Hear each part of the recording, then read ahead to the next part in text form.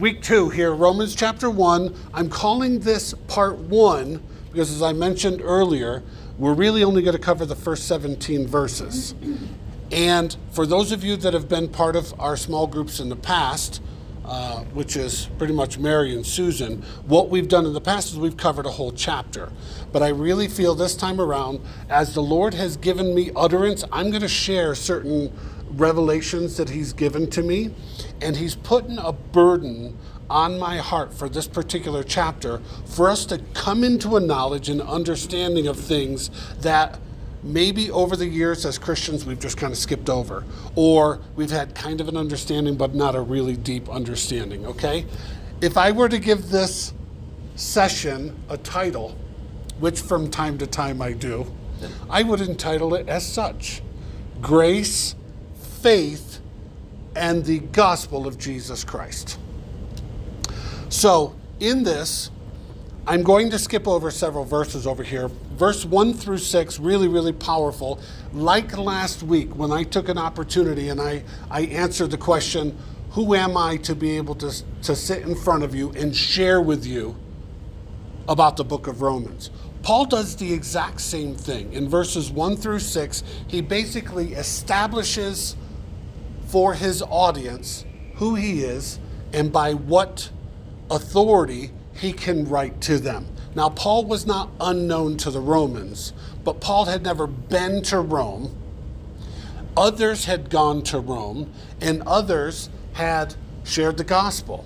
So the Romans were not unaware of the gospel, but as he says in verse 11 and 12, he speaks about, listen, I want to come that I can impart something to you and that our mutual faith can be established. But in the first 6 verses, he comes forward and he says, this is who I am and by what authority I'm speaking to you. And then in the 7th verse, he tells you who he's writing to. But what I want to focus on here today, or at least the initial part over here, is verse 5. And in verse 5, I'm going to read that through him, speaking of Jesus, through him we have received grace and apostleship, for obedience to the faith among all nations for his name. And one of the things that I realize, because it's happened in my own life, and this studying into it has brought me into a deeper understanding, is the word grace can be a kind of nebulous term. We say, oh, by the grace of God. But do we really understand what grace is and its implications for us and to us as Christians, and what it means to others that have not yet come into the faith? So I want to share with you a couple of things about grace. First and foremost, it's amazing. It's so amazing they wrote a song about it. Okay? But the word grace, as shared here, is the word charis. You guys have heard of Charis Bible College, right? The charis is the word grace, and I think most of us over the years, if you've been in the Lord for any period of time, have come to know or understand that the word grace basically means an unwarranted favor from God. But what does that really mean? Because you see all through the New Testament, the word grace is used over and over again, and it doesn't have the same implication. It doesn't have the same meaning. So does this word grace have a different meaning than this word grace in the original text? Because remember what I said, we're going to do a deep dive into some of these words so that we understand. Grace is commonly described, as I said, as unwarranted favor, or I heard this described one time, an undeserved gift to an undeserving people, and more accurately, an ill-deserving people. People that absolutely, positively have no claim on the gift of God. Okay? The word charis literally means, when you look it on up in Bible Hub, I told you all about Bible Hub, the resource, or go into the Strongs, it means a kindness, a gift, or a blessing brought to man from God. It has an understood meaning of leaning towards. Just as if God is leaning towards us, he provides his favor to us, he leans into us. That's what the word charis means in the original text here for grace. And I said, okay, that's really good, but is that deep enough for us to really understand what does grace really mean? Because the next time anyone here says, by the grace of God, I want you to really clearly understand. Now, I did a Google search and I found out that there's 2 types of faith, there's 3 types of faith, there's 4, there's all the way up to 6 types, and there may be even more than that. So depending on who you listen to, there's different types of faith, but there's really only one type of faith. It's God leaning into us and providing for us that which we don't deserve. But what I did is I broke it down based on some scriptures on 4 elements that I think that are really important, that are repeated throughout the New Testament, that will help us to understand, so that when we see the word grace, we'll say, okay, which element of this, because it's the entirety, it's all of it, but sometimes he's referring more towards this than anything else. The first one, common grace. And anytime we talk about anything with God, I hesitate to use the word common, because God is a lot of things, but common is not one of them. Okay, but common grace, think of it like this. It is things that we don't deserve, but they're common to all of God's creation. Everybody go like this. That's by the grace of God. The fact that you wake up in the morning is the grace of God, but it's common to all of us. It's not like we're going to give her this grace and we're not going to give Lane this grace, unless he decides to ride a bull, okay? So the thing is, grace, a common grace, if you think about a common grace, it's God extending his love to all of his creation that we can all plug into, okay? But it's still not deserved. Just because he extends it to everybody doesn't mean that we have any claim on that we can say, I deserve my next breath, or I deserve this or that. Acts 17:25. Speaking of God, it says this, he himself gives to all people life and breath and all things. So if there is something, let's say, Lane was the best rodeo guy since the creation of Roe or Dio, okay? He's the best rodeo guy ever. What this scripture says is, even then, Lane has no claim to him being the best, because there is no gift that he has. There's nothing that he has that God didn't give him. There's no skill, there's no ability. Yeah, but I worked really hard on that. Praise God for the ability to understand what you learned along the way. All right, that is a common grace that we all have. God gives, Acts 17:25, he himself gives to all people life and breath and all things. Here's another scripture, Matthew 5:45 says, he makes his sun rise on the evil and the good, and he sends rain on the just and the unjust. So this is kind of a way of saying, in regards to the grace of God, the common grace of God, you ain't special. It ain't gonna rain on you and not over here on Carrie. Okay, it's just not gonna happen unless God intervenes, which is entirely possible. This is one of my favorite. Job 34:14 and 15 says this.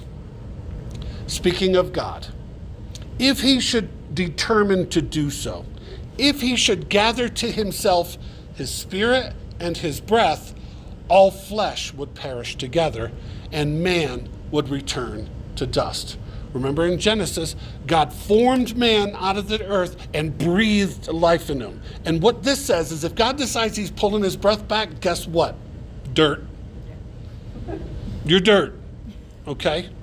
But by the grace of God, he doesn't withdraw his breath from us. And that breath actually means, it's pneuma, the Greek word I believe is pneuma, which means spirit.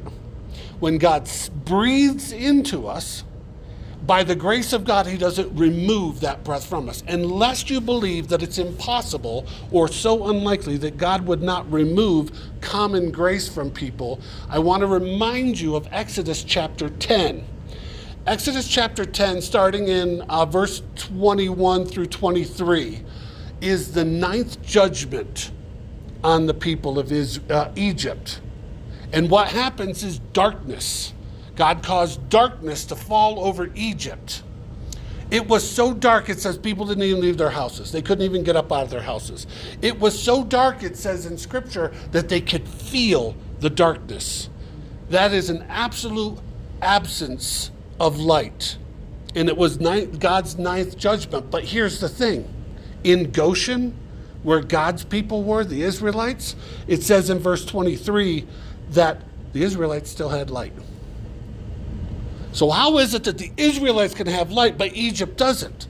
God removed his common grace to the Egyptian people as a judgment to them, but he still smiled on his people. Common grace is not common, but unfortunately many times we consider it to be common, okay? Another element of grace, I hesitate. If I use the word type of grace, I want you to yell at me, okay? Because it's not a type. There's not different kinds of grace, but they're all wrapped into one package. Another element of grace is God's saving grace. And we know Ephesians 2 verse 8 and 9 says, for by grace, it is by grace that we are saved through faith, and not of ourselves. It is a gift of God. We need to be saved, and God provides that as a grace to us. Carrie, you said something last week towards the end where you had said it's impossible for us to be saved unless God gives us both the grace and the faith to be saved, which is absolutely true. That's what saving grace is. Saving grace says, dude, I like you, but you ain't gonna make it, okay? Unless the saving grace of God comes in and breaks in on the scene, okay?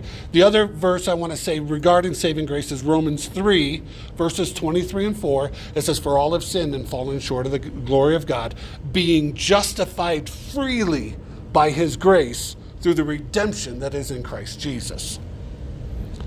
You ain't gonna make it. You'll make it because you're cute and I like you and I know you're saved. But if somebody is not saved, they're not gonna get it unless the grace of God comes in, breaks in on the scene, and they receive God's leaning forward in favor towards them, okay? Third kind, I don't know what else to call this besides a sanctifying grace. This is the third element of grace, okay? God's sanctifying grace gives us the ability to live a set-apart life. That's what sanctification means. We live set apart for God. We don't live our lives for us. We don't take our life and add God to it. We are completely separate, and I'm separated only to God. That's a sanctifying grace. And there's a scripture, Philippians 2, verses 12 and 13. It says, therefore, my beloved, as you have always obeyed, not as in my presence only, but now much more in my absence, work out your own salvation with fear and trembling, for it is God who works in you, both to will and to do for his good pleasure. Your ability to walk in a holy lifestyle is only by the grace of God. That's it. You can't say, yeah, but I did really good yesterday. By the grace of God. And only by the grace of God. Because what does it say back in Genesis with the before God brought the flood? He says every inclination of man's heart is wicked, every part, all the time. There's not a time that man left to himself has a good heart. Okay? So, and you could use that also when somebody says, yeah, but people are basically good. Yeah, they're basically not. Unless they have the grace of God that helps them to live a holy and sanctified life. The fourth element of grace, and again, there's probably more, but in my studies, this was the fourth one that is blaringly obvious as we go through Scripture. And I called it a power-filled grace, or a sustaining grace. And the easiest example that most of us will know is Paul's thorn in the flesh, right? And he says, 3 times I prayed, God, remove this thing from me. And he says, my grace is sufficient for you. Okay? I'm paraphrasing. But the moral of the story is, in our hardest moments of life, God says, I'm with you. It's good. You're good. By what power? By the power that is in the sustaining grace of God. Okay? So, Recently, I heard a quote from Charles Finney. I could not identify I couldn't find the quote myself. So I will give it to you as I heard it. But Charles Finney said this: before people can really understand the grace of God, we must first understand that we all deserve nothing but judgment. That's a powerful statement. If you don't think you're a sinner, you ain't ready for grace, because you don't need it. Okay? The thing that puts us over the edge is when we come to the realization that I need a Savior. Pastor Mark tells a story from time to time about the guy that showed up to the pearly gates, and he was given, St. Peter gives him the test, gives him, all these questions over there, and after all these questions, a couple of dozen questions, he's got like 5 points. I can't do it on my own. I need mercy. Come on in, he says. That's true. That's very true. The grace of God is available to all of us that will accept it and to receive it. Okay? So when here in verse 5, he says, through him, Jesus Christ, we have received grace. What he's saying is, these elements of grace have come only by God. They've only come by him, and without them, we have no commission to go forward, because we can't. Okay? God put, I think, a singular focus on us to be able to walk a life filled with grace and an understanding of grace. And that is, stop trusting in ourselves. Because you can't do it.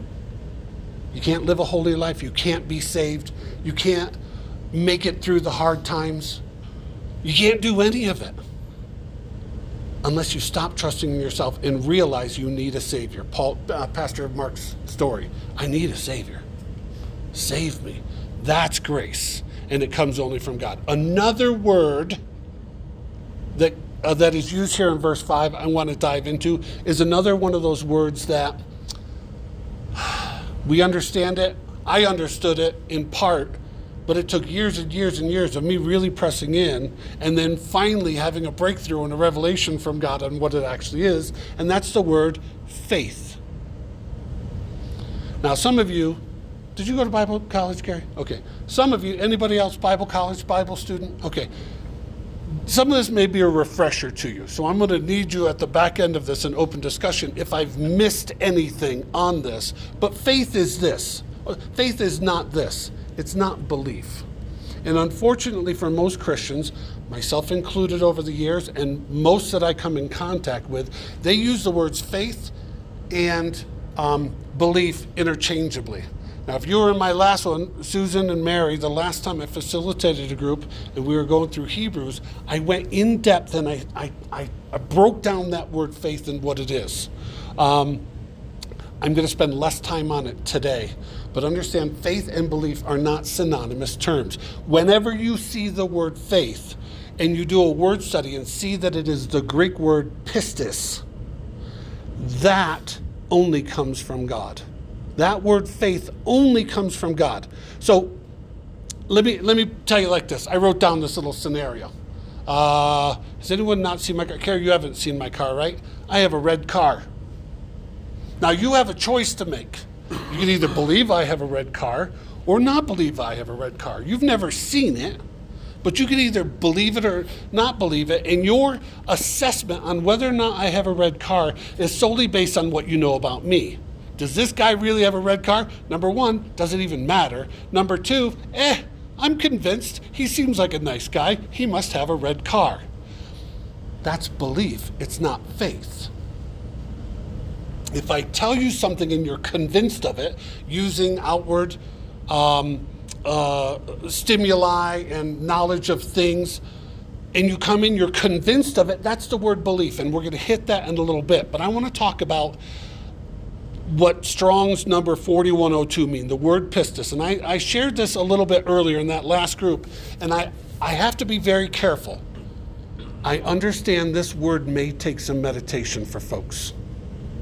And the reason I say that is because I got so excited one scripture, when I finally got it, when I finally understood what this word faith meant, I went and I shared it with my wife, and she's like, blah, blah, blah, blah, blah, blah.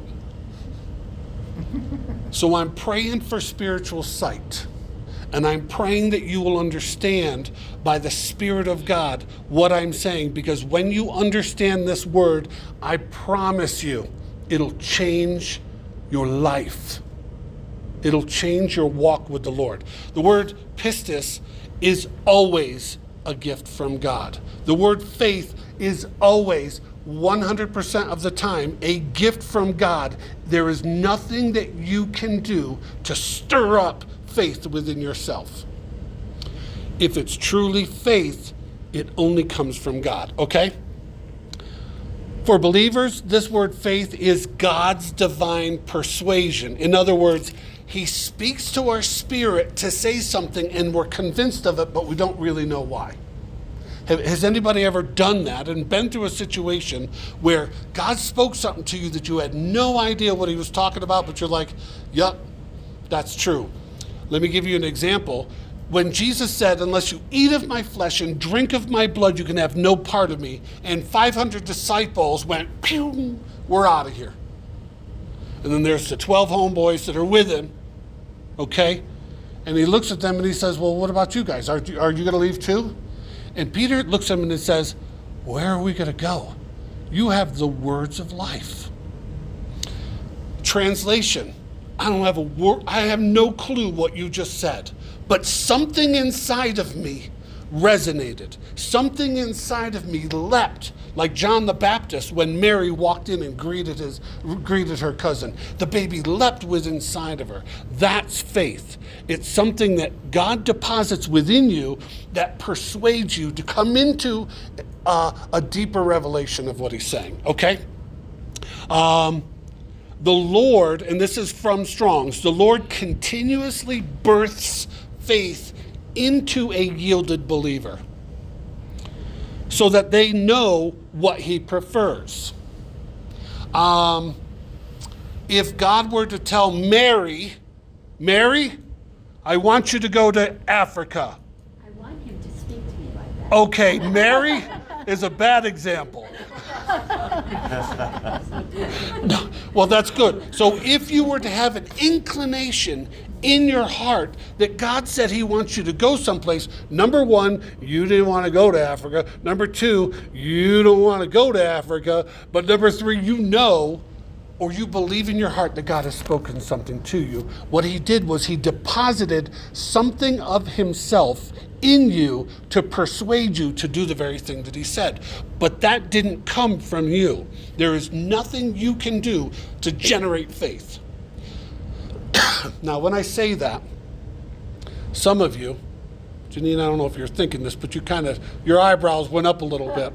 There's a number of places in Scripture, 30 to be exact, and no, I'm not going to quote them right now, that it says your faith, or their faith, or his faith, or my faith. And I want to clarify that, because I think that's the number one thing that throws us off. Man, I just don't have the faith to believe it. I don't know how I'm going to do that. I don't have faith. God, help me with my faith. We know what Jesus said. If you have faith of the size of a mustard seed, you can speak to this mountain and to be removed, and it'll be cast into the ocean. Done. So it's not a quantity of faith. It's the fact that it's faith at all. Okay? So what does this your faith mean? When Jesus told the woman, your faith has made you whole. The number of times that he said, your faith has been, their faith, by their faith you can get up, take up your mat and walk, right? Am I the only one that's seen that in Scripture? So Don, if Jesus is saying it's your faith, or it's their faith, then how can you say it's something from God? Because it is. You're welcome. But I'll even elaborate a little bit more, okay? I'm going to read it out of the Strong's because it makes a lot more sense. When you see the word your faith or his faith, her faith, whatever, in Scripture, there is a Greek definite article uniformly. Every time that you see your faith, his faith, their faith, there is an article within the Greek that is used whenever you say your faith, their faith, and it occurs over 30 times. It occurs over 30 times in the New Testament in the Greek. The construction with this article refers to a principle of faith which is God's gift or his guarantee that it's going to happen, that principle of faith operating within you. It's kind of like Lane. No, I'll go back to Carrie. I give you my red car. Okay? That's no longer my car. That's your car to do whatever it is that you want. If you do good things with it, that's your faith. Does that make sense? It's a possessive article. It isn't, Susan, your faith and what you drummed up of yourself. It's the faith of God that has been deposited in you that you're using for whatever that thing is that God has spoken. Does that clarify that? The word faith is never something you can do. I beat myself up so many times. I just don't have the faith to do it. I don't have enough faith. Stop it. You have the faith of Jesus Christ. And we're going to cover that as we move through the book of Romans. You have the faith of Jesus Christ. And he could walk on water.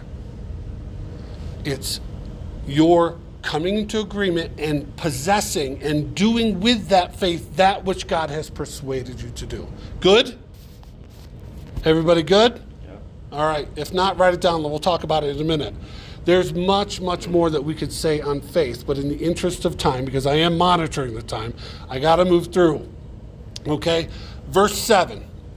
Verses 1 through 6, Paul talked about who he was, his credentials. Verse 7, he talks about who he's writing to, which is kind, and it's thoughtful, and it's appropriate. But he says in verse 7, to all who are in Rome. He doesn't say all Romans. He's writing to the church in Rome. Beloved of God. And I'm just going to clarify, I didn't do a word study. Beloved of God means pretty much everybody, because God loves us. So he's writing to everybody that's in Rome, in the church in Rome, who God loves, called to be saints. Would you do me a favor and read out of your translation again? Verse 6 and verse 7, because something in what you said, I wrote it down. Judy, verses 6 and 7. And you, dear friends in Rome, are among those he dearly loves. You too are invited by Jesus Christ to be God's very own. Stop. That's what the word called means. It's an invitation from God. It's an invitation from God to go deeper with him. Okay? So he's writing a letter to everybody in this particular church that God loves, and he's inviting them, they have been invited into a relationship with God. And that covers those people that are already walking in faith and those that will walk in the faith. It's not mutually exclusive. Okay, it covers everybody. God desires that all would be saved. I got a bunch of verses over here, but we're familiar with that. 1 Timothy 2:4, 2 Peter 3:9. So this word to Romans is written to all of us. It's written to those that are saved and those that are not. Okay? How we doing? We doing okay? Verse 16. Whoa! We just went from verse 7 all the way down to verse 16. The meat of what I want to share with you today is in verses 16 and 17. Okay? We can come back, and we'll come back if you want, and we'll talk about the other verses because there's some good stuff on in there. But what he says in verse 16, turn the page. What he says is, for I am not ashamed of the gospel of Christ, for it is the power of God to salvation for everyone who believes, for the Jew first, and also for the Greek. Has anybody read that and just kind of, it wasn't even a speed bump, you just keep running over it? Not ashamed of the gospel, it's the power of God, Christ Jesus, believe, Jew first, and then the Greek. I have. Well, I thought about it. Okay, good. Us regular people are the Greek. Right. So we're going to cover in depth what this is. And as will happen from time to time, Mary and Susan Kyung, you know this, I'll give my own kind of paraphrase. This verse, to me, God has been speaking this for weeks to me. And I want to give you a paraphrase that helped me, okay? But first, why would Paul say he's not ashamed of the gospel? I'll tell you why. Because this was not his first missions trip.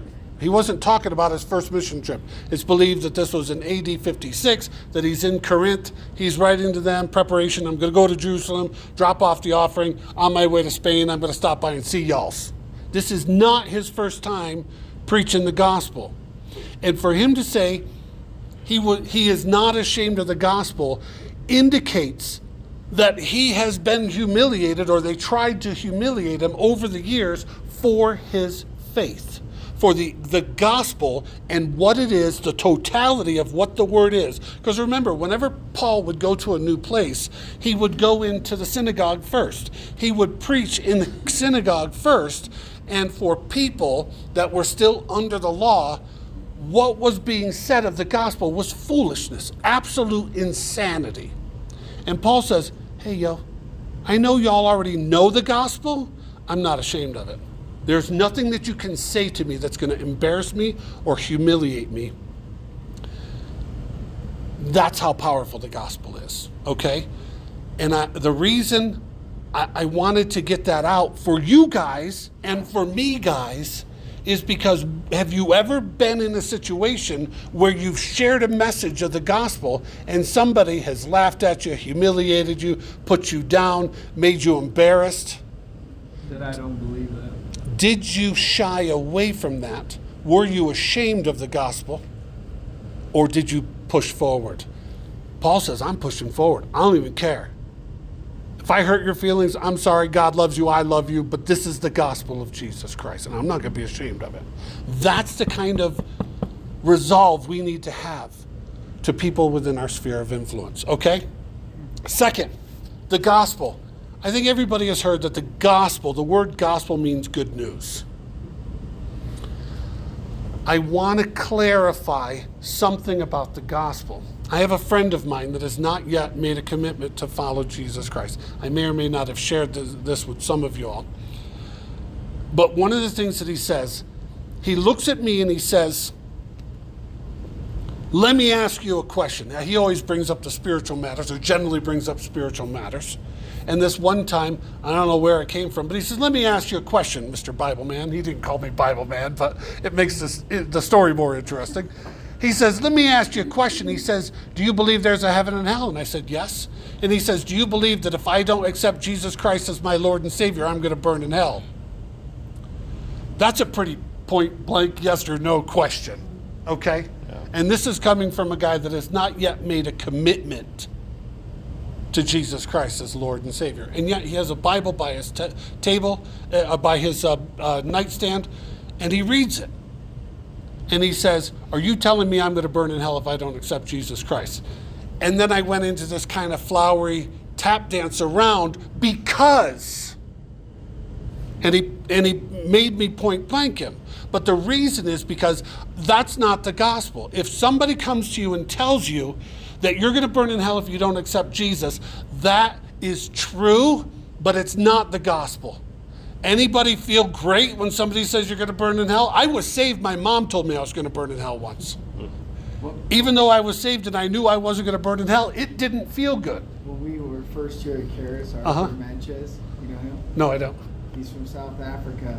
So it's it's our first few months into it, and we were in the main auditorium, that first part that they built.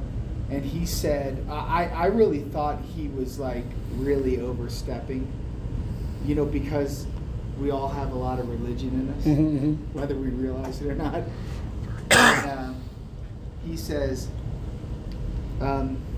if the gospel doesn't make you feel better about your future in God and more excited and more hopeful, I don't care who's preaching it, it's not the gospel. And of course, dead silence in the room. Some people were waking up out of a sleep going, what did he just say? I did. I was like and I go, did he? And he goes, I'll repeat it. And then he began to explain it. He said what you kind of were saying. Yeah. He said, it may be in the Bible, it may be a verse, but the Bible has particular confinements to what is called the gospel. And the gospel is not, you're going to hell. Now, is it true that those that reject God are going to go to hell by their own choice because they reject God's love? Because I'll tell you, I cannot tell you over the years, and then I'll be quiet, how many people have said to me, oh, like condemning me. And I always tell them, listen, I'm going to share your Bible verse. If you want to hate on me, that's cool. But go hate God and go argue with him and complain to him, because I didn't write it. I'm just telling you what it says. I didn't write this thing. Right. And it's, if God is so loving, then Fill in the blank. whatever. Fill in the blank. But he said that about the gospel, and I never forgot that. I go, Yeah. the gospel, it may be a verse in the New Testament or the Old Testament, but the gospel has boundaries to what is considered the gospel. That's absolutely right, and that's exactly where I'm going with this. I'm I not saying so I appreciate. understand how to explain all that. I'm hoping the revelation that I have will help with that. Yeah, sure. Because there's a lot of times that people will get on up and they'll quote scripture that will make people feel really, really bad. But gospel does not mean truth in the Bible that makes me feel really, really bad. The word gospel means good news. I heard Andrew Womack say it means really, really, really good news, like almost too good to be true news. Now, I don't know about all that. I couldn't find it in Strong's, but he's a lot more knowledgeable in the scripture than I am. What I will say is it means good news. And I would go as far to say really, really good news. And in my experience, walking through this planet, anything that has made me feel bad, I never really considered to be good news. So when you consider sharing the gospel with people, do it in such a way that it's good news. And I'm going to share with you what I believe the Lord revealed to me on how to do that and the mindset to come at it, okay? And the gospel is only good news.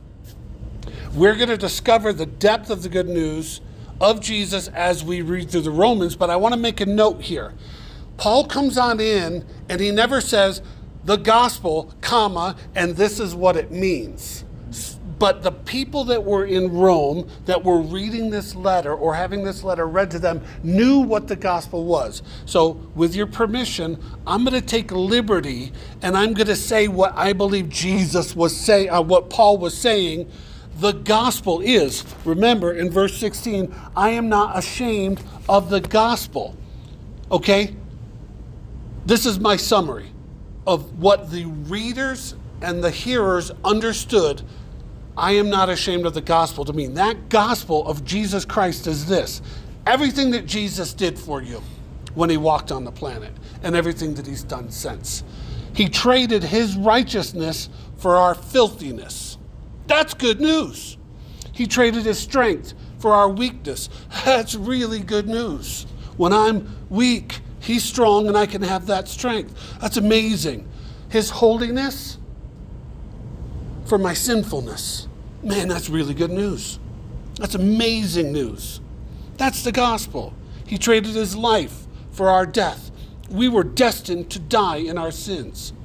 And he came in and gave his life that we can have life. Man, that's some really, really good news, right? He was and is the Son of God, but he laid down his power as God to walk the earth as man, but as a sinless man and a blameless man, fully submitted and surrendered to God, and working under the influence of the Holy Spirit to satisfy the requirements of a law that we could never fulfill. That's who he was. That's really good news. And when the hearers heard this, I am not ashamed of the gospel, that's what they understood. But we don't understand that. Some people will say the Bible in its entirety is the gospel. And I agree with that, but any verse taken out of that could prove otherwise when we read something out of context. But from cover to cover, it is amazing news. Okay? He did this, all of this, to pay a debt that we can never pay. To give us life and a peace and a deliverance. That's good news. And when we are in front of somebody that is not saved, that is hurting, desperately in need of hope, and we say, I got hope for you. You're going to burn in hell if you don't accept Jesus. That ain't the gospel. It isn't. It isn't. They need hope. Jesus gave us hope. He's the only one that can give us hope. Okay? That's the gospel of Jesus Christ. And Paul was saying, that gospel, I'm not ashamed of it. And then he says, and then he goes on to say, for it is the power of God for salvation. I want to talk about the power of God for a moment. Because I think that we just like, power of God in Jesus' name, that's awesome. But what is the gospel? What is the power of God contained within that gospel? Let me share. It's an excellent question. Let me share with you. It means, or the power is the same root that we use for dynamite. It's an explosive power, right? And salvation, it's the power of God for salvation. Salvation doesn't mean that I'm going to go to hell in the sweet by and by, everything's going to be awesome. Salvation, when you look it up, it means welfare, prosperity, deliverance, preservation, salvation, and safety. So when it says that the gospel is the power of God for salvation, it's saying when you share the gospel, contained within that gospel is power within itself to give people all those things: welfare, prosperity, deliverance, preservation. Okay? It's not just a get out of hell free card. It's so that I can live a life, and a life to abundance in this age and the age to come, as Jesus said. You know, people get saved and say the sinner's prayer and don't know the power that they have. But that gospel message, when spoken, contains within itself the power for everything that is Jesus Christ. And that's some good news too. The word, now I want to say this as kind of a side note, because as I was preparing this, it dawned on me that some people may misunderstand that the gospel causes people to be saved, and that's not true. But within the gospel, the power to be saved is there. But then the next words it says in verse 16 is, to those that believe. Now we're going to talk about the word belief. That word belief is not faith. God is not going to give you the ability to be convinced that the gospel is real and true and life. He won't. The power to believe it is there. The responsibility to believe it is up to each and every one of us. I can share the gospel till I'm blue in the face. But if the person I'm sharing it with is not convinced that it's true, or that it's helpful, or that there's life there, then that power does not exist for them to be saved. Because it only exists for those that believe. Okay? You didn't have to believe it coming in, but when you heard it, you're like, that's nearly too good to be true. I can't imagine that I've never heard that message before. And when that happens, your belief comes up. Now there's power for you to be saved. But the gospel in and of itself does not save anyone. We know in Ephesians 2, it says, for it is by grace through faith that we're saved, and not of ourselves. It is the gift of God. Okay? I believe that if a person is convinced of the gospel, they believe it, the power to be saved is wrapped up in it, and then that power and their belief, when it meets, creates with them, God says, okay, that one there, let me give him his faith so he can get the rest of the way. We run, and we can only get so far. But unless God then deposits faith, there's nothing that we can do. You had mentioned that last week, and it's absolutely true. And then it says at the end of verse 16, for the Jew first, and then for the Greek. Now, some people, I'll raise my hand, I'm not going to lie to you, just spend a lot of time looking at that and say, well, wait a minute, are the Jews better than I am? The reality is, God is not a respecter of persons. However, let me give you a couple of verses to chew on. John 4:22. Jesus is with the woman at the well. John 4:22, he says, you worship what you do not know. We worship, being the Jews, we worship what we know, for salvation is of the Jews, or from the Jews, depending on your translation. Salvation is from the Jews. I like the little scrunchy eyes that you're making there, Miss Judy. Do you know why? Jesus came as a Jew. Okay? Salvation is from the Jews. Foundational. The Jews were God's chosen people. And we'll see when we get to Romans 9 through 11 that God hasn't given up on the Jews, even though their hearts have been hardened. Okay? Isaiah 2, verses 2 through 3. This is wonderful. Write those down, go back and look at them, but let me read them to you right now. Isaiah 2, verses 2 and 3.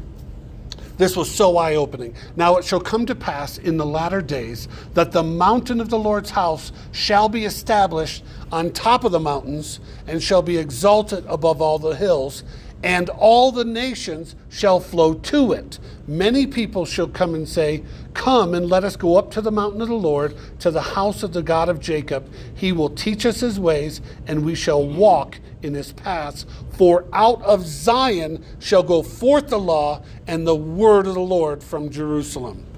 First the Jews, and then the Greeks.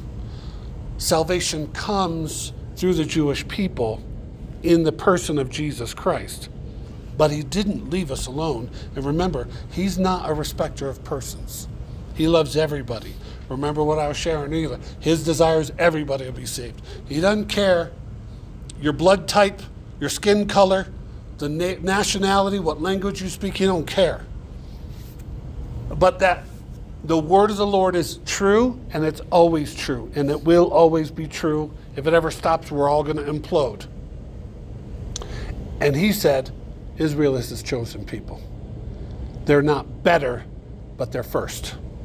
Okay? So hopefully, Miss Judy, that clarifies things when you said that, yeah, I was kind of wondering about that. We are not lesser. And in chapters 9 through 11, we'll see we're not greater. We're all God's kids and all his creation. Now, I promised you Don's paraphrase version of verse 16. Because if you go through there and you read it, for I am not ashamed of the gospel of Christ, for it is the power of God to salvation for everyone who believes, for the Jew first and also for the Greek. Hopefully now you have a deeper understanding of what is grace, what is faith, what is the gospel. But I also was inclined to write a paraphrase to help me understand, and hopefully it helps you. This is a paraphrase. I am no Greek scholar, but based on my revelation of what he's saying, this is what Paul was saying. I am not ashamed to tell you what I know to be true about the gospel of Jesus Christ. It is the really, really good news of everything that Jesus did and made available for us to do. He was and is the Son of God. But he laid down his power as God to walk the earth as man. But he did it as a sinless and a blameless man, fully submitted and surrendered to God, working under the influence of the Holy Spirit. He did this as an example of the life that we too can live when we're fully submitted to God. And in his name, we can do everything that he did and more. This really, really good news of Jesus contains within itself the explosive, miraculous power of God, which can completely transform your life, your relationships, your mental and physical health, and deliver you from God's rightful wrath. But this power is only available to anyone and everyone that is convinced and confident that this news is true. And it doesn't matter if you're a Jew or a Gentile. So why won't the Jewish people believe in Jesus Christ? That's a great question for chapters 9 through 11. Scriptures in the Yeah. Old Testament, Yeah. their Bible. It's an excellent question.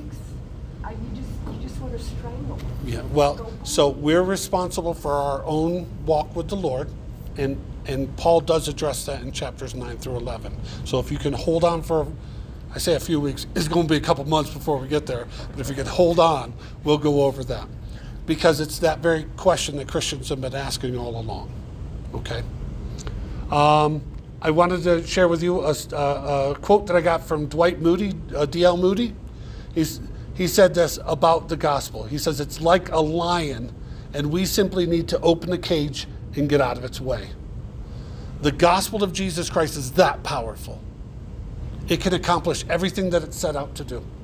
We just need to open it up to people. We don't need to make a decision for people whether or not they'll believe. We just need to share the gospel and get out of the way and let the Holy Spirit do what he's going to do. It has within it the power for salvation, and we can over-explain it or consider the power of the gospel and make a decision for somebody not to believe or to believe, okay? We have to just preach the gospel, not be ashamed of it, not be moved if they call us names, laugh at us, spit on us. I don't see anybody spitting on you, Justin, but if it happened, if you're sharing the gospel, let it go. Let it go. Verse 17, I'm going to just hit this real quick. Verse 17 says, for in it, speaking again of the gospel, for in it, the gospel, the righteousness of God is revealed from faith to faith, as it is written, the just shall live by faith. The gospel we know, because we've just covered it, okay? The righteousness of God, that word righteousness means justice or justness. The justness of God, okay? He is just. We deserve to be killed in our transgression because of his justice. But in the gospel, it gives us that. And it says, the gospel, the righteousness of God is revealed, it's uncovered, it's brought to light. When you hear the gospel, the righteousness of God is opened up to you. Something that you hadn't seen before, something that you hadn't heard before. It's uncovered. And it says, from faith to faith, as it is written in Habakkuk chapter 2, verse 4, the just shall live by faith. Let me conclude like this, okay? That verse is so powerful. Because when we understand the gospel and we yield to what God is doing in us, remember what faith means? I can't stir it up myself. God gives me the faith, and I go from faith to faith to faith. I have a walk with him. Consider it like this. It's God's persuasion, right? That's what it literally means. God departs in us something to persuade us to believe. When we believe the gospel and walk with the Lord, we go from a deeper understanding and revelation of Christ and of God and his love for me to an even deeper revelation of God and his love for me to an even deeper revelation. That's the power of the gospel, okay? Summarize. The gospel is the really good news about what Jesus did and everything he offered us. The really good news of Jesus isn't just a good story, but it uncovers the justice of God to judge us for our flaws, but also the love and heart of God to enable and empower us to live a holy and fulfilled life here on earth. So many people miss that. Please don't miss that. God didn't save us just for the sweet by and by. God saved us that we would have life and life to the fill. God saved us that our life would be like before we were saved. In front of us is a calm pond. And then God takes a rock and throws it right in there. And there's ripple effect that happens as it goes out and goes out and goes out. That's why he saved us. Bring as many as you can with you. Come on in, son. How many guests did you bring with you today? The banquet is served, okay? Best of all, when we share the true gospel of Jesus Christ, and hopefully today I've provided something through the revelation that I have that it's helped you to understand what the true gospel really is. But when we share that true gospel, that spoken word carries within it miraculous power. We can't save anybody. There's not anybody here that can do anything to bring anybody to salvation. But what we can do is share with them the good news of what God did for us. And then, like the lion coming out of the cage, just get out of its way. Okay? So with that, that is verses 1 through 17. I am going